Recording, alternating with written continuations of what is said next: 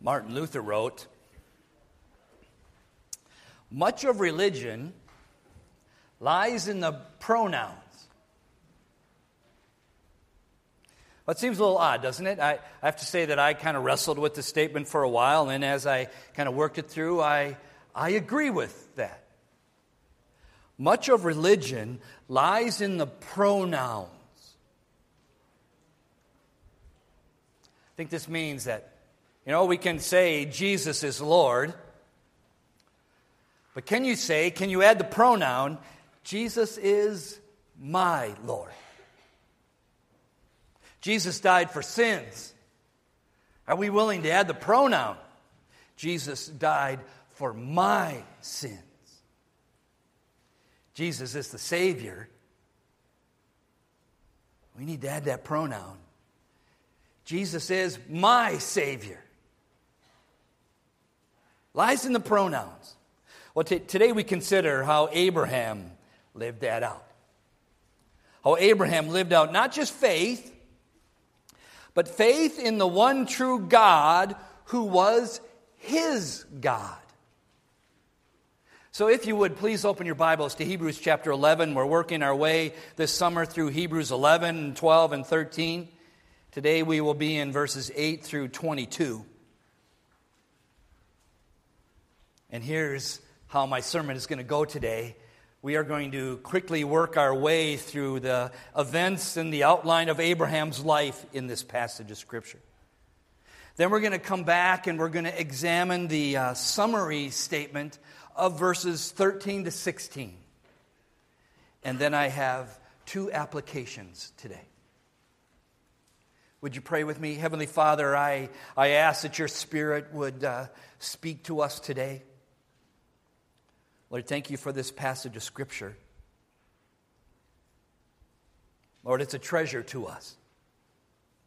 I pray that you would help us understand. And Father, we can only understand if you open our eyes to truth and reveal it to us.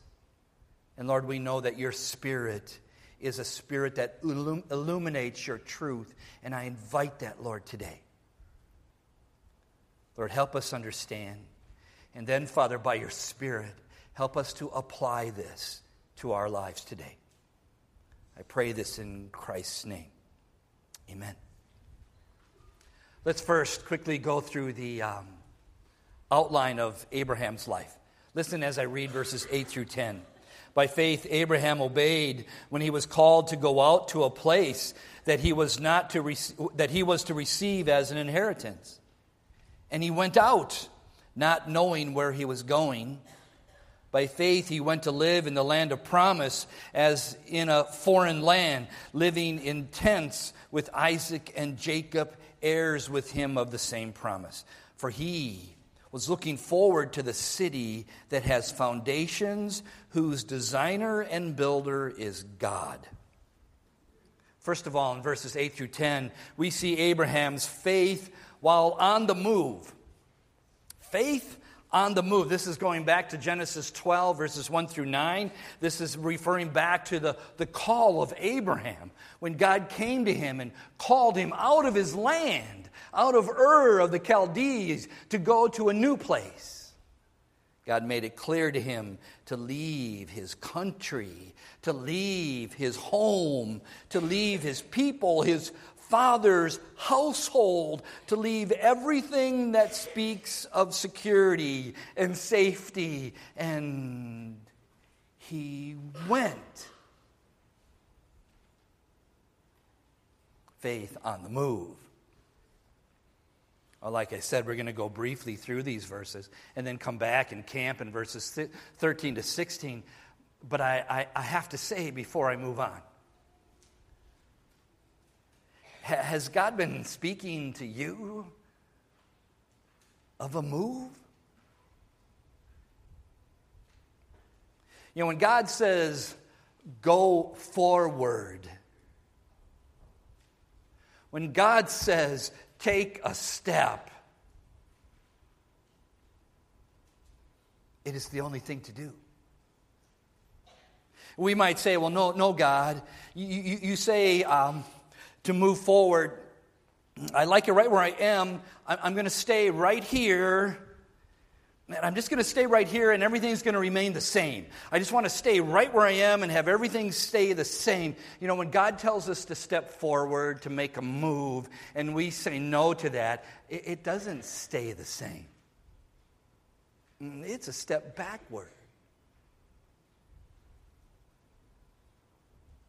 Is God calling you to take a step? Maybe that has to do with, it could mean all kinds of things. Maybe that has to do with expanding your family, or maybe it has to do with adopting a little one into your family, or maybe it has to do with how you educate your children, or maybe it has to do with a literal move. Maybe it's changing or relocating. Maybe God has been speaking to you about going to another culture and to live as his follower in another culture. The safest and best place to be is where God wants you. Abraham saw that. This was a major move. Abraham saw that, and he went. Abraham's faith on the move.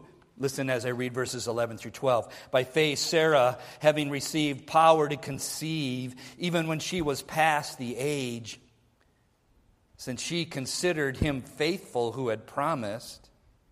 Therefore, from one man, and him as good as dead, were born descendants as many as the stars of heaven, and as many as the innumerable grains of sand by the seashore. If you're taking notes, here's faith in the waiting room. This is going back to Genesis 17, verses 15 through 27. God had promised Abraham that he would be the father of a great nation, that he would be the father of many descendants. And God had made that promise to Abraham. And it wasn't over 25 years later that this son was born. The delays were long.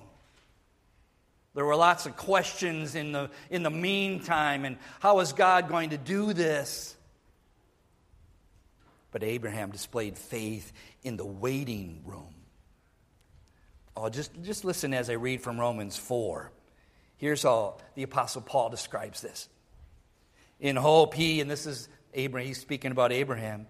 In hope he believed against hope, that he should become the father of many nations, as he had been told, so shall your offspring be. He did not weaken in faith when he considered his own body, which was as good as dead since he was about 100 years old, or when he considered the barrenness of Sarah's womb. No distrust made him waver concerning the promise of God, but he grew strong in his faith as he gave glory to God, fully convinced that God was able to do what he had promised. Here's Abraham in the waiting room. Oh, and delays are hard, aren't they? God always has reasons for delays. And in the followers of Christ, in the people who believe in God and his sovereignty and his control and his will, there ought not to be impatience. But oh, that I would hurry up and learn that, right? I'm getting impatient about my impatience. That I would learn that. Oh, that all of us would learn that we can trust God. And his delays, though we may not understand, we can believe. Then we're going to come back to verses 13 through 16. Now would you go to verse 17? The story of Abraham continues. Verse 17, by faith Abraham, when he was tested, offered up Isaac, who he had received the promises, was in the act of offering up his only son, whom it was said, through Isaac shall your offspring be named. He considered that God was able even to raise him from the dead, from which, figuratively speaking, he did receive him back.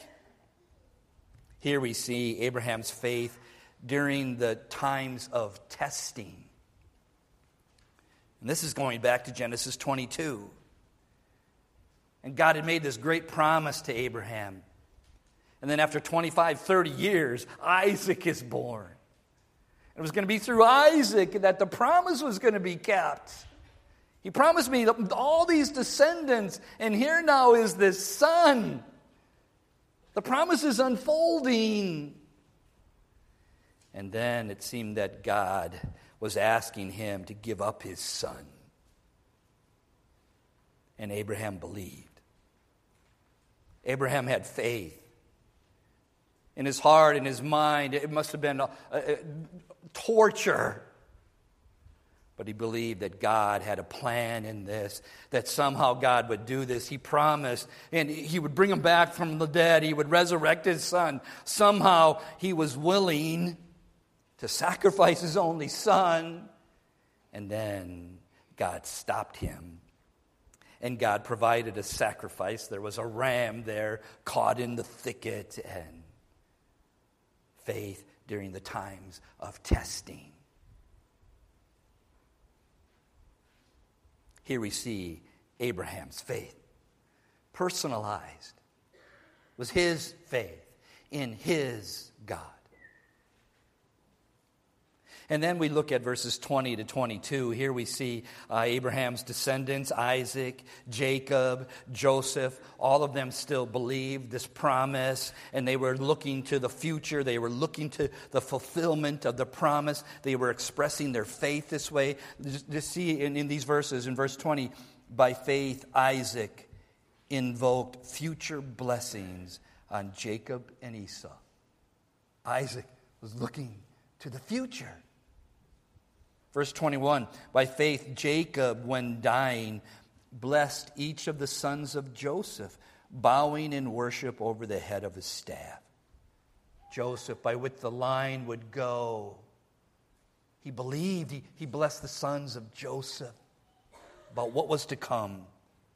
And then verse 22, by faith Joseph, at the end of his life, made mention of the exodus of the Israelites and gave directions concerning his bones. Joseph was in Egypt, and he knew that they would be going back to the promised land, back to the fulfillment of the promises, and that's where you're to bury my bones. So Abraham and Sarah and Abraham's descendants displayed this faith. Now, could we go to verses 13 to 16? Here, the author of the book of Hebrews gives us a summary statement. And in the summary statement, I'd like us to see 3 traits of people of faith.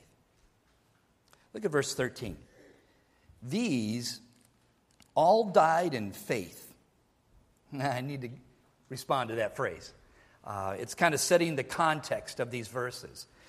These, who is that referring to? That is referring to all the people that the author of the book of Hebrews has mentioned now here in chapter 11. That includes Abraham and Sarah, who these verses are right in the middle of their section. But it is also referring back to Abel, that we looked at last week, and Enoch, again last week, and then also Noah. And he says, these all died in faith. That's a kind of a remarkable statement. They died in faith. They hadn't received all the promises yet, like we're going to see, but they died believing. There's a tombstone in Scotland that says this on it: I died hoping, and my dust and my ashes believe in life. That's the same sentiment. That's the same sentiment of these, Abel and Enoch and Noah and Abraham and Sarah, who died in faith. We, followers of Christ, are we going to die in faith, still believing?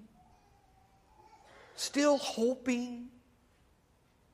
And my dust and my ashes are still going to believe in life, because there's going to come a day when the resurrection of the body is going to take place, and my soul and this new body are going to be reunited to live with Jesus forever in the new kingdom and the new heaven and the new earth.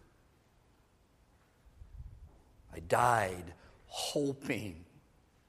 Maybe we will be the generation that will see Jesus come, that will be here and will be caught up into the air, and it will all be there and it will be all to be seen. Maybe we'll be that generation. Maybe it will take place today. But if it doesn't, I'm going to die hoping and believing. As those in an older age used to say, let me die one of Christ's on-waiters. I'm waiting on him. And if he doesn't come when I'm still alive, I'm going to die an on-waiter of Christ, because I believe his promises. Hebrews 11, verse 13, thinking back to that context, these all died in faith, not having received the things promised, but having seen them and greeted them from afar, and having acknowledged that they were strangers and exiles on the earth. For people who speak thus make it clear that they are seeking a homeland.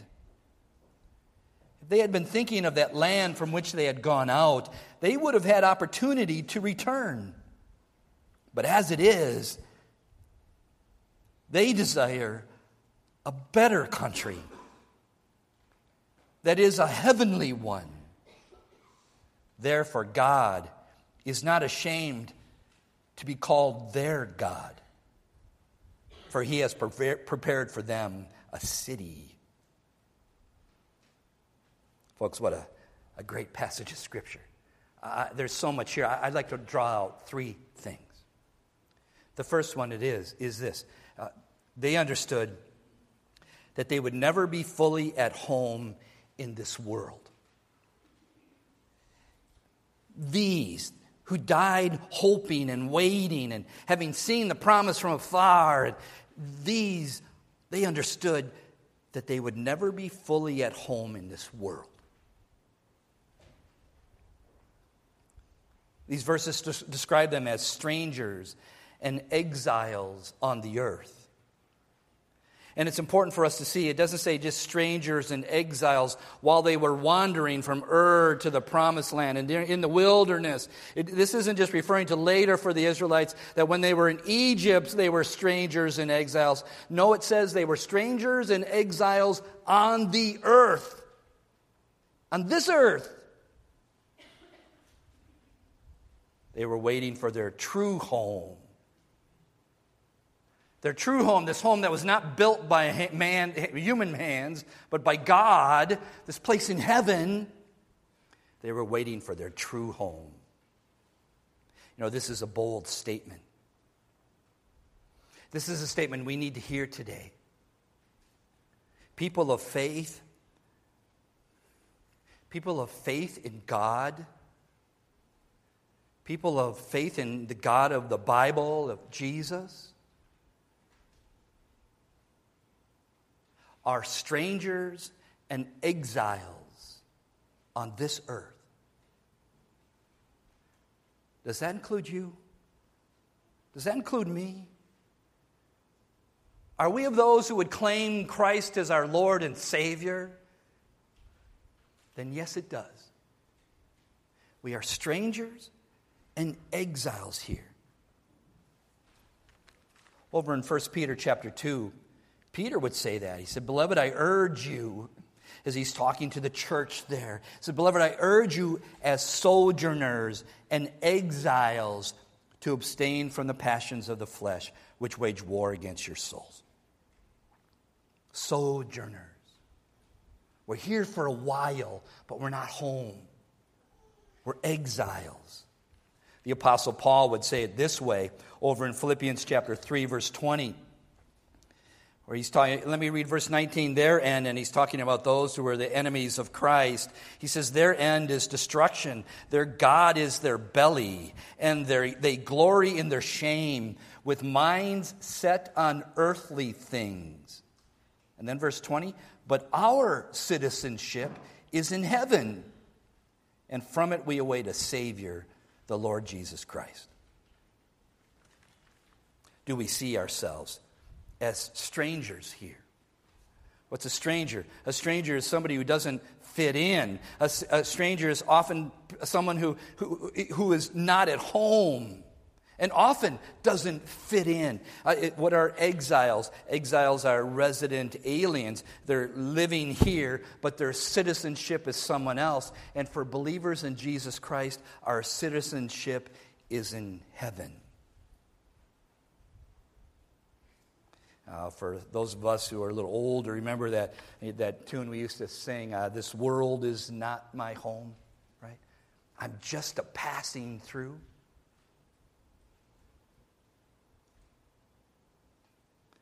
This world is not our home. I came across a simple phrase, kind of a lyric, and it just hasn't been able to leave my thinking. And it goes like this. Why are you seeking your bliss in a world such as this? It's so simple, right? It's so little, it's kind of almost incomplete. But it just keeps, why am I seeking my bliss in a world such as this world? When I am to be a stranger here, an exile here, someone who is seeking a homeland elsewhere. Oh, that God would give us eyes of faith to see this and to live this out. Samuel Rutherford, a pastor in the 1600s of Scotland, wrote this: keep your tastes, your love and your hope in heaven. It is not good that your love and your Lord should be in two different countries. A love for your mother country. What is it for you? Your mother country. I'm up here, so I get to say what my mother country is Scotland, right? And I was born in Minnesota, so my mother country, Scotland and Minnesota. And you could say, well, that's kind of goofy, isn't it, Pastor Dave? Well, at least it's not Ireland and Nebraska, right? And it's really fun when Chuck's not here, and I can kind of tease him even when he's not here. But our mother country, what is our mother country? Christians, our mother country is where our Lord is. Our mother country is in heaven. That's where our home is. That's where we are headed. That's where we're going to feel like we're home. That's when it's going to feel right. And it's not here. I look out and most of us, maybe there's a couple little ones and I can't see, maybe they're being held, but I look out and really all of us have celebrated our third birthday, right? Maybe there's a baby or a 1 or 2 year old that isn't in the nursery or it's here. All of us have celebrated our third birthday. And I look out and all of us in this room have not celebrated our third birthday. They used to say this, again, of old. They used to celebrate their first birthday, the birth when they were born in this world, and our physical birthday. And then they would celebrate their second birthday, was the time when they were born into Jesus and born again.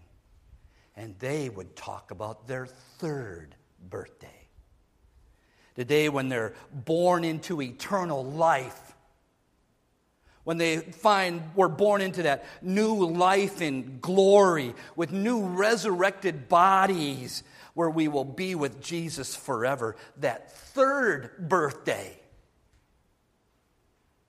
The one when there will never be another one. The one that will last forever. When we will be truly home. Can we say, like those of old, like the people of faith, this world is not my home? I suppose it's somewhat like living as a young heir in the time of their minority.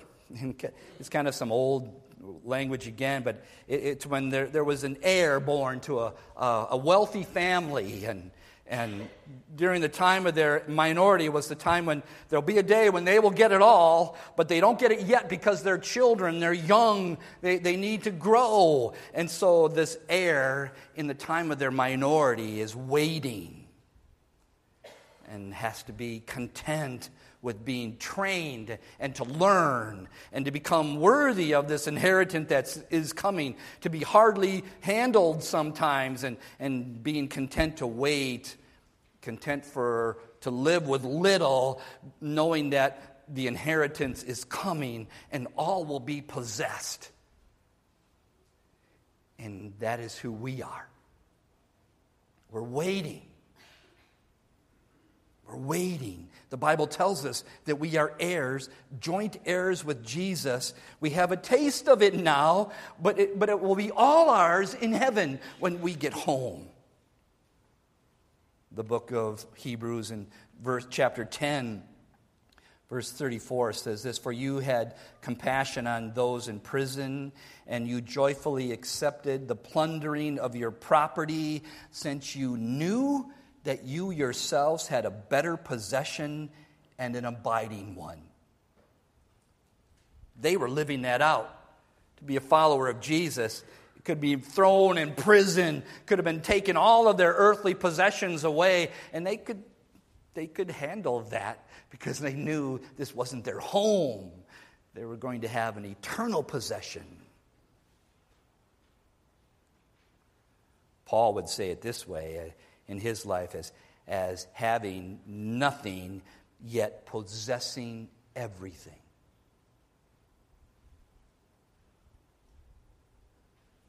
Well, I think there's a major application here. But let me say my other 2 points and we'll get to the applications. The second one from these verses is this: they openly confessed their faith in God. We see it in verse 13. Where it says, having acknowledged that they were strangers and exiles on the earth. They acknowledged it. In other translations, they admitted it. And then verse 14, for people who speak thus, make it clear that they are seeking a homeland. These giants of faith who were just like you and me. They acknowledged. They spoke it out. I think this means that Noah told everyone why he was building that ark. Noah told everyone who would come to him and ask him why. Well, because God told me. God warned me of this wrath that was going to come. And I'm sure he was ridiculed for it. I'm sure he was shamed and laughed at over it. I'm sure that people thought he had lost his mind. But he spoke it. I think this means that Abraham told everyone why he was leaving his home. Unafraid, unashamed to tell of their faith. And this third trait that comes out of these verses is they never stopped looking forward to heaven. They never stopped looking forward to heaven. Look at verse 15. If they had been thinking of the land from which they had gone out, they would have been able to go back to that, an opportunity to return. So they weren't talking about going back to a place that they'd known before. No, verse 16, but as it is, they desire a better country, that is, a heavenly one.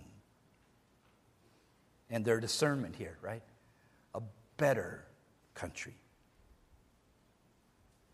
And I believe this speaks to us that only God,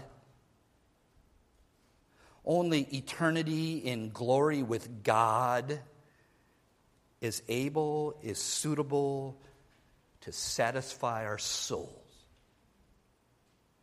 And they saw that. Do we see that? They saw this world, where this world is where we're exiles and strangers. Only God and being in glory with God forever. That's the only place where my soul will be satisfied.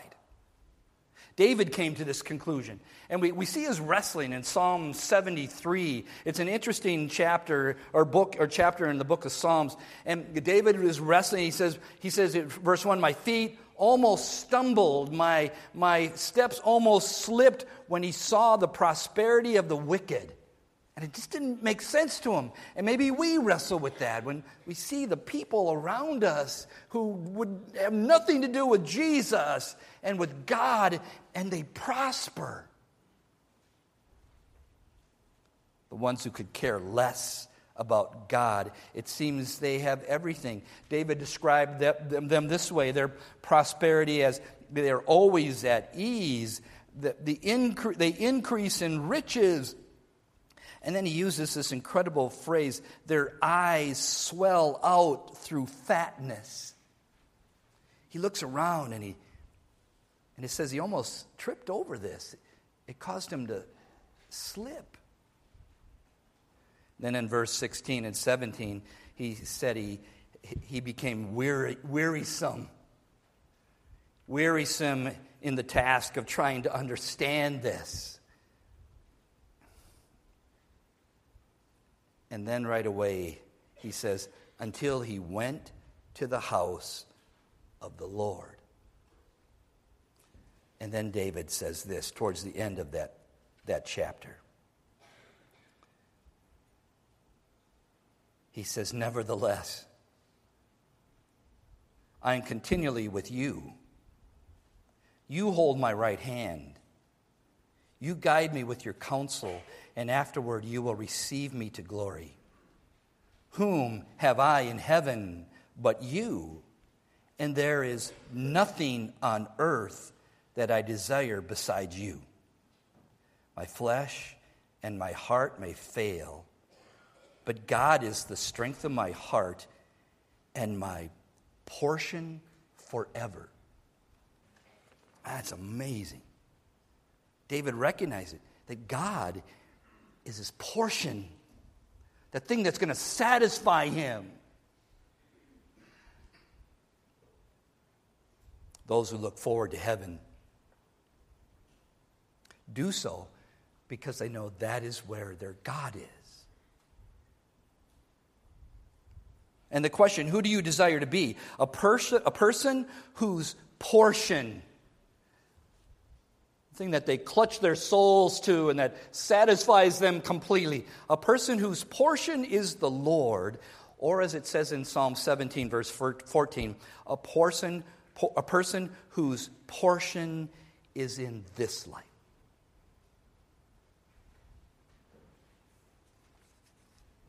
Verses 13 through 16. Now would you allow me to present two applications? I think these verses have many places of application, and I pray that God's Spirit would apply them to you. But the first one that I'd like to talk about is, number one, these verses challenge our cowardice.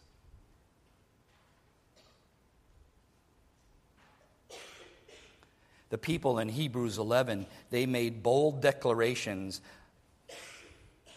by their words, by their choices, of the fact that they were living pilgrim lives. They made bold declarations by the things they would say and the things that they would do, of their faith and faith in God. Could we hear that challenge? I believe we need to hear this challenge to our cowardice today. The majority of the people around us are living as though this world is everything.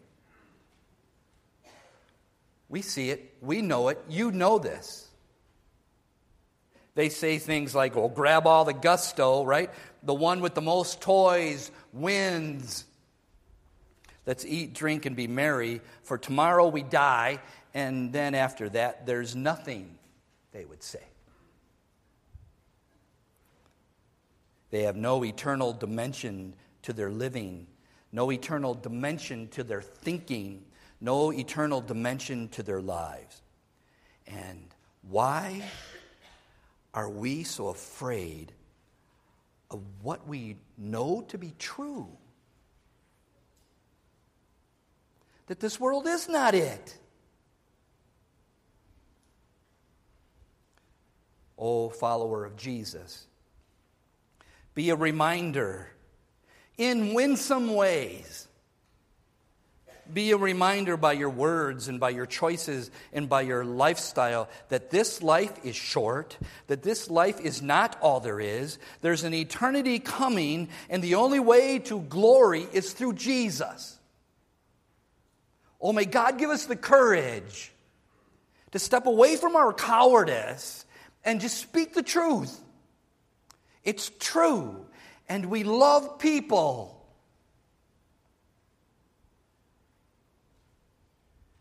Someone has said that 24 hours, after 24 hours in glory, we'll see that it's worth a whole lifetime of pain and trouble and sacrifice. 24 hours in heaven, and it was nothing that I could be in glory. And could I add that 24 hours in hell, in that place of torment, after 24 hours in hell, it will show the complete regret of a self-indulged, godless life. 24 hours in glory. Oh, any sacrifice, Lord, any trouble that I faced during my short time on earth, just 24, let alone eternity, versus 24 hours in hell.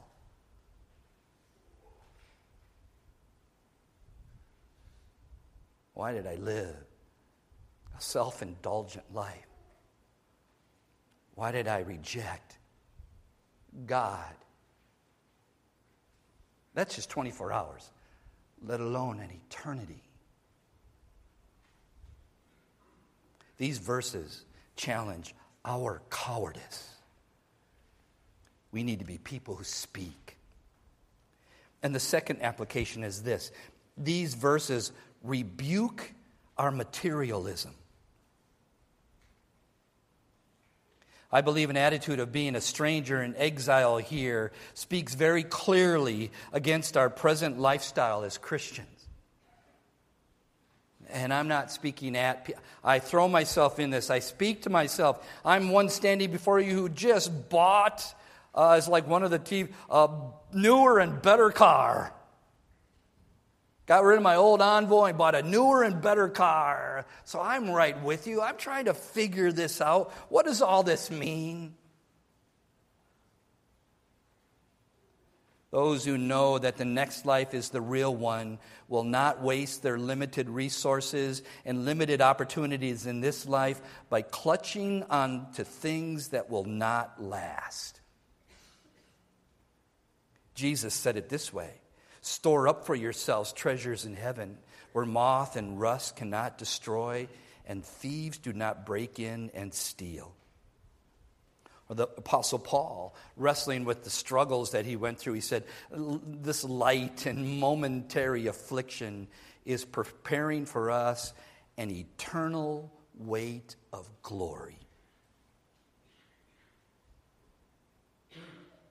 Oh, that God's Spirit would help us. You know, true Christians since the early church have been known for their sacrificial lifestyles.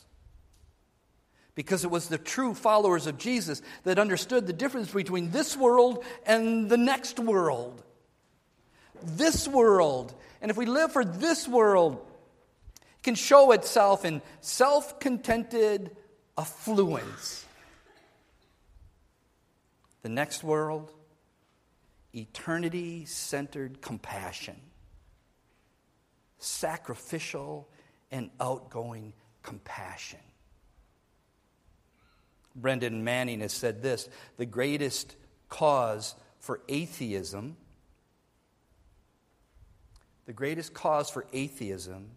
is Christians who acknowledge Jesus with their lips, then walk out the door and deny him with their lifestyles. I think we need to hear these words today.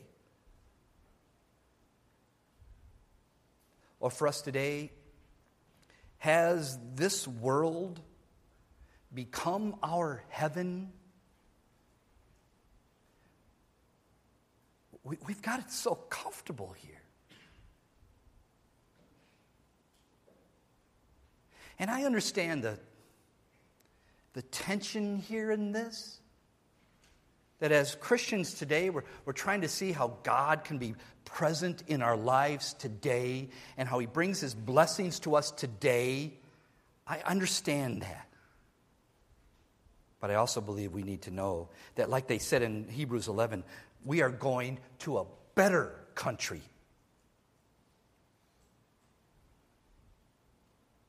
Speak to the martyrs of old. Speak to those who lost everything dear and comfortable to follow God's call.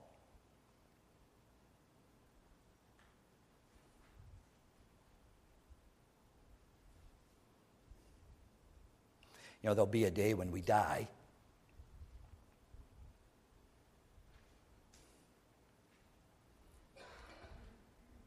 Those who love the world most leave it worst. If your heart is loosely tied to this world, then it will be a small matter for you to leave it.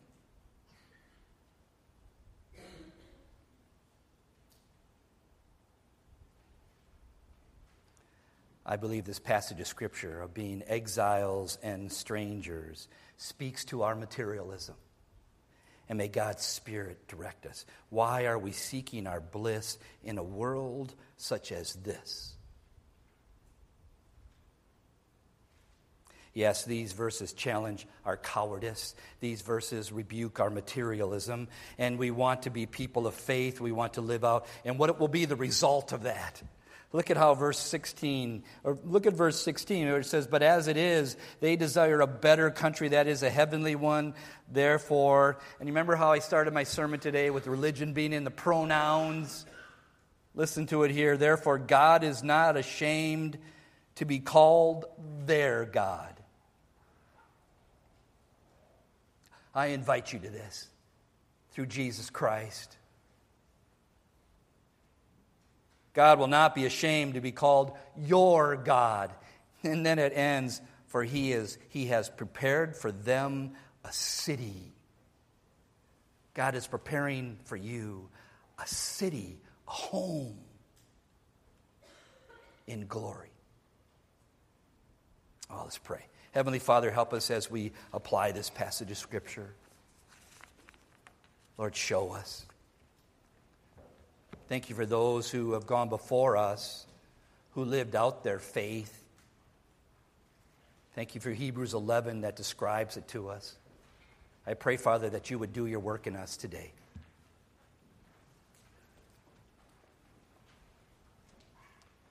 Lord, apply this by your Spirit. And Father, through your Son, Jesus Christ, because of what Jesus has done for us on the cross, because Jesus Christ has done for us what we couldn't do for ourselves, by faith we are saved.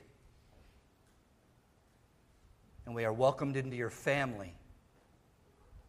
And we become heirs of our true home. Father, thank you that you are our God, that because of what Jesus has done, you look at us and you are not ashamed to be called our God. Oh, thank you, Lord. And now help us to live this out today. Show us, Father. Lord, thank you. In Christ's name, amen.